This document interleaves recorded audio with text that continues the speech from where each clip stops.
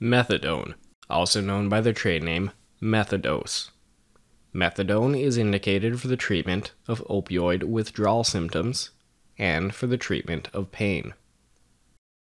Methadone works by suppressing withdrawal symptoms, acting as an opioid agonist with a prolonged half-life. It binds to opiate receptors in the CNS and alters perception of pain while producing a general depression of the CNS. This depression also causes a decrease in the cough reflex and in GI motility. The therapeutic classification of methadone is an opioid analgesic, and the pharmacologic class is an opioid agonist.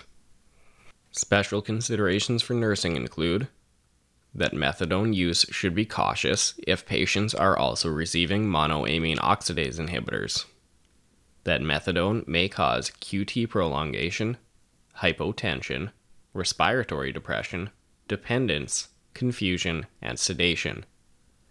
Pain, vital signs, and bowel function are all important things to monitor for while patients are on methadone therapy.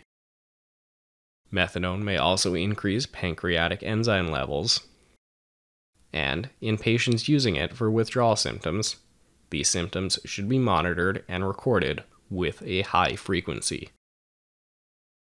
It is important to note that methadone is a very potent opioid agonist, and if patients are on this agent and have any children in the home, then they should take great steps to protect the child from accidental exposure to methadone, as there have been cases where even a single small dose of methadone has caused overdoses and fatalities in children due to its high potency. Visit nrsng.com/50meds for our free cheat sheet covering the 50 meds every nurse must know. That's nrsng.com/50meds. This has been another MedMaster podcast by nrsng.com with your host, licensed pharmacist Cody Magnuson, BSc, PharmD candidate. Now, from all of us at NRSNG, thanks for being here and happy nursing.